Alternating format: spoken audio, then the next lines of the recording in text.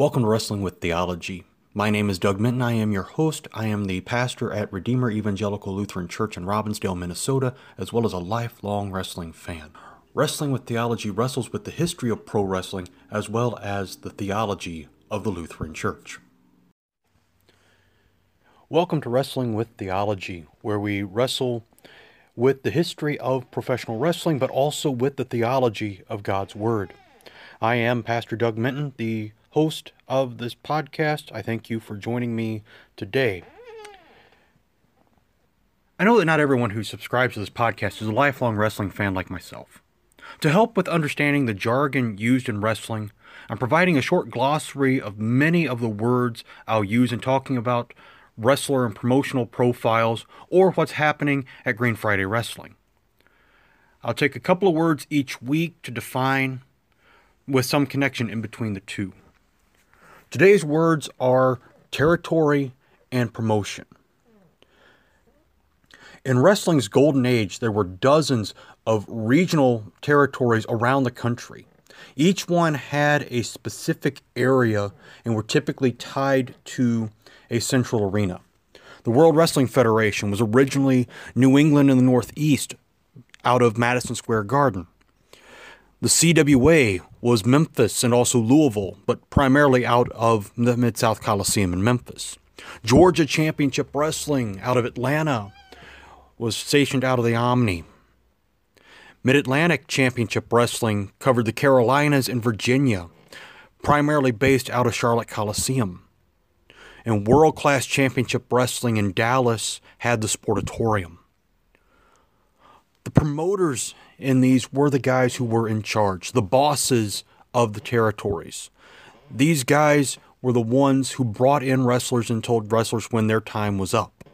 Some of the greatest promoters ever were Verne Gagne, Jim Crockett, Bill Watts, Fritz von Erich, Vince McMahon, and Jerry Jarrett. You'll hear these names over and over again as we go through the history.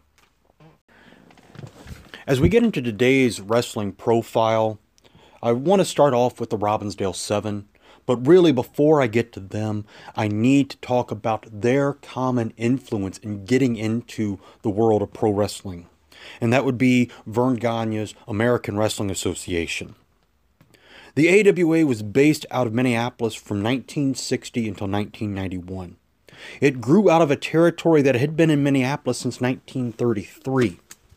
It became a charter member of the National Wrestling Alliance in 1948, but went independent with a few other territories in 1960. Some of these territories were Indianapolis, Winnipeg, Denver, San Francisco, and Omaha. They left the NWA because there was trouble between getting the NWA to allow Pat O'Connor to defend the title against Verne Gagne in Minneapolis.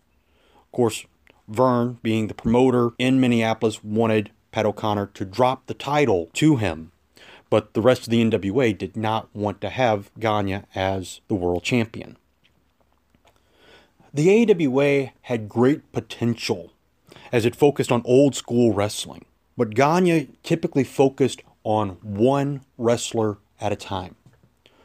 Until his retirement in 1981, it was him. After he retired, he focused on Nick Bockwinkel.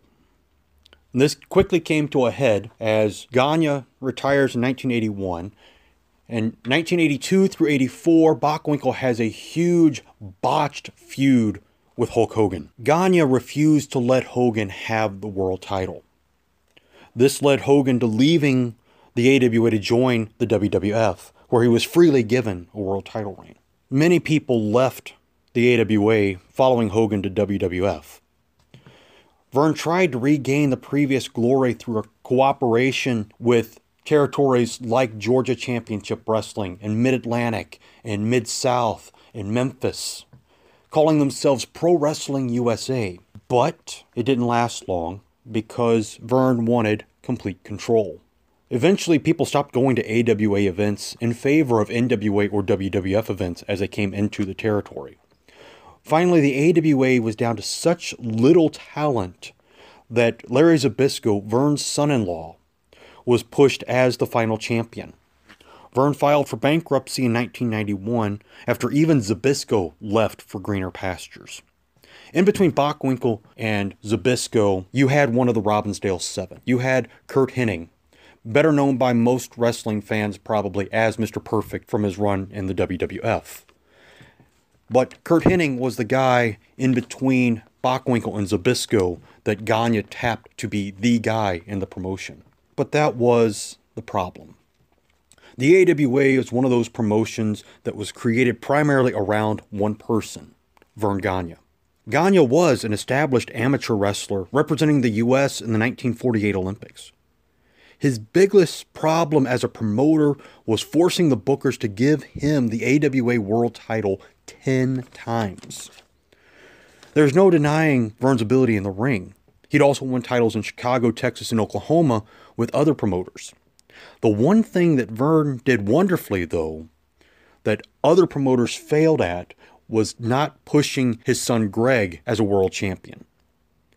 Greg was a good wrestler, but he was better as a tag team wrestler than a single wrestler. I believe Verne saw this reality and pushed him in that direction. While Greg had world title shots, his greatest singles accomplishment was his 2 reigns as the AWA International Television Champion. His best success, and well-deserved, came as one half of the High Flyers with Jim Brunzell. This tag team had 2 title reigns, one for 443 days, the other for 742 days. While not one of my favorite tag teams, they were a great team to watch. They were an early version of another tag team that would get their first success in the AWA, the Midnight Rockers, Shawn Michaels and Marty Jannetty. The AWA's major titles included the AWA World Heavyweight title, with Verne Gagne being the one who held it the most times and held it the longest. The AWA World Tag Team titles were also highly contested, as Crusher and Dick the Bruiser held the title 5 times for a total of 1,325 days. Crusher himself held the tag team titles the most times with 9. Now you get to the Southern Heavyweight title, and then you get the mix between Verne Gagne and Jerry Jarrett. The Southern Heavyweight title was basically booked only in Memphis. The AWA kept the name on it. Jerry Lawler held the AWA Southern Heavyweight title on 52 different occasions. The Southern Tag Team titles, same story. The Fabulous Ones, Stan Lane and Steve Keirn, held those titles 15 different times for a total combined reign of just over a year. And again, there was one guy who far and away had the most title reigns as a tag team wrestler, and that was the great Tojo Yamamoto, with 35 separate title reigns. This leads to the question, could the AWA have been better? Absolutely. Could it have become a national promotion like WCW and WWF? They tried, but Verne was a bit behind the times and too controlling for it to work. Would things have been different had Verne given Hogan a title reign? I firmly believe that was Verne's fatal flaw. Everything in the AWA started to unravel after Hogan left. The way Verne treated Hogan, while Hogan is my least favorite wrestler, was still not right, as at least on 4 different occasions in the feud with Bockwinkel, Hogan had won the title only to have the title returned for some idiotic reason for a reversal. But again, that was Verne being in control. Let me catch my breath for a minute, sink back down into my chair before we get into the confessional corner in a moment.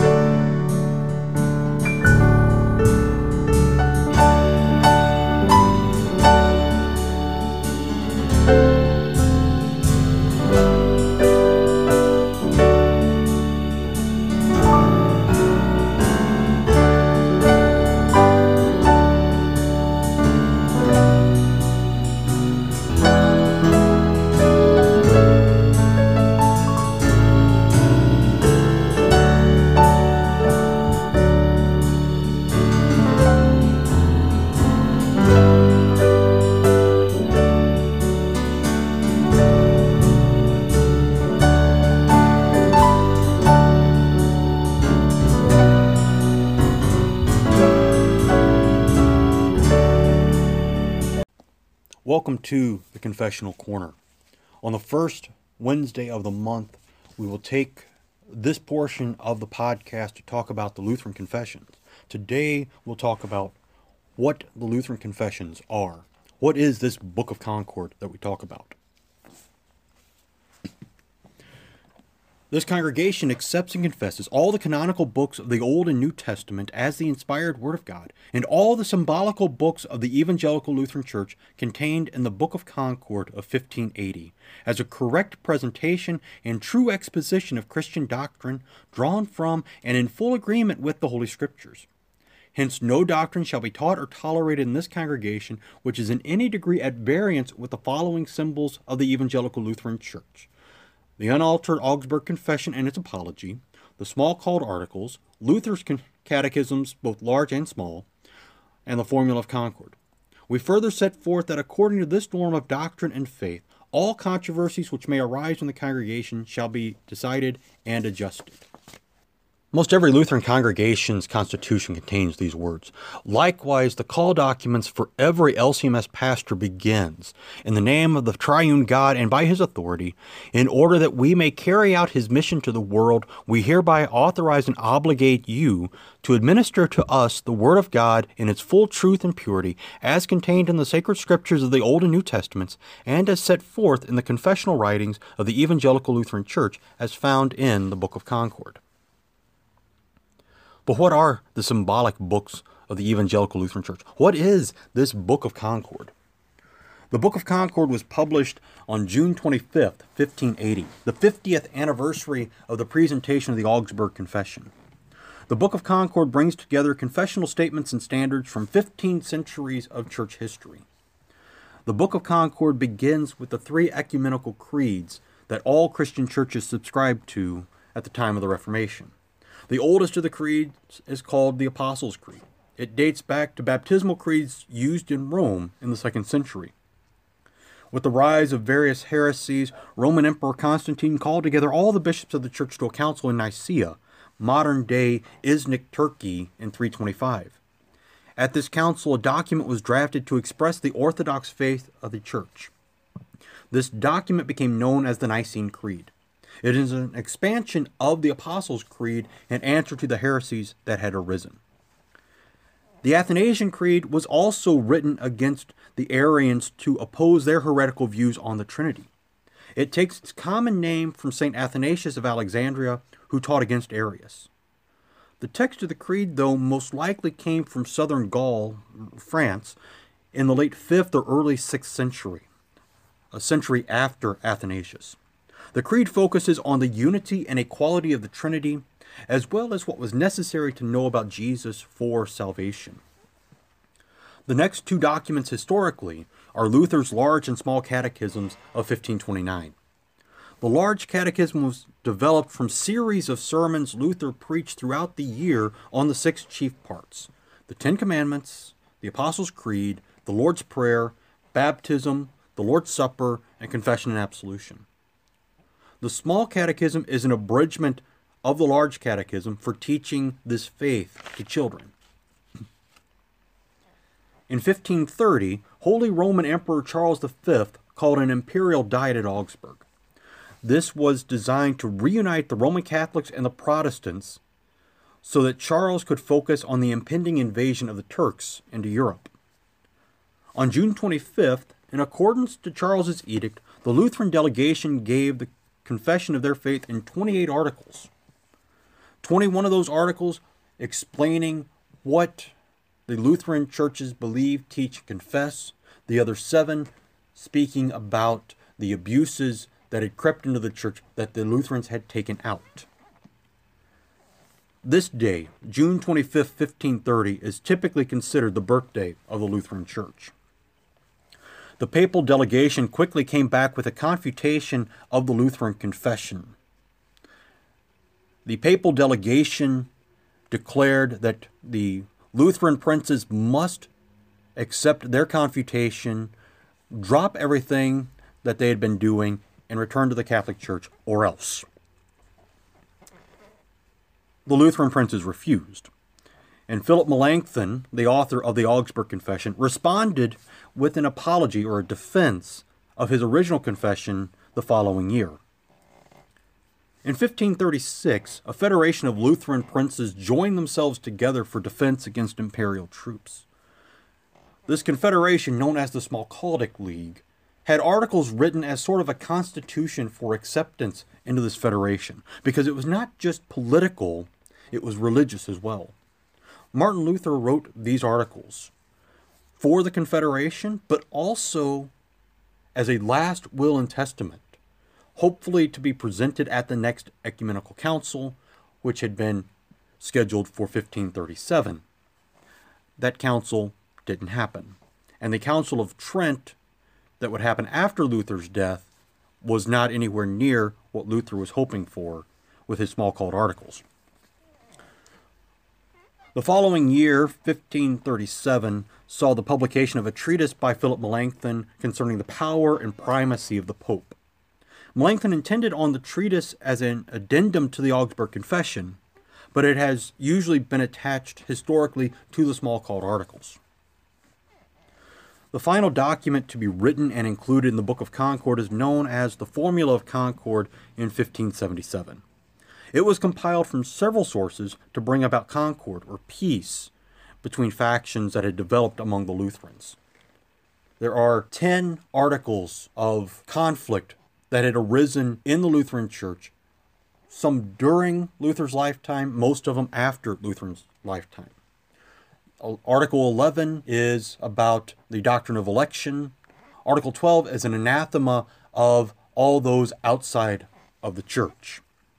This document takes each side of the argument to task and brings them back to the Bible and the earlier confessions. There are two versions of the formula, the Solid Declaration and the Epitome. The Solid Declaration was written first, and the Epitome was written as a condensation of the Solid Declaration. The Epitome is typically in bullet point list of theses and antitheses, what Lutherans believe, teach, confess, against what we reject and condemn. These are the Lutheran confessions. This is what you can find in the Book of Concord of 1580. When we get started next month, we will look at the first of those, the Apostles' Creed, to see what it says, why we believe it, and where it comes from in the Bible. I thank you for your time in listening to this podcast today. I hope that it has been a blessing to you in your knowledge of wrestling history, but also in the knowledge of what the Lutheran confessions are and what it is that we Lutherans believe, teach, confess. I bid you God's peace until next week.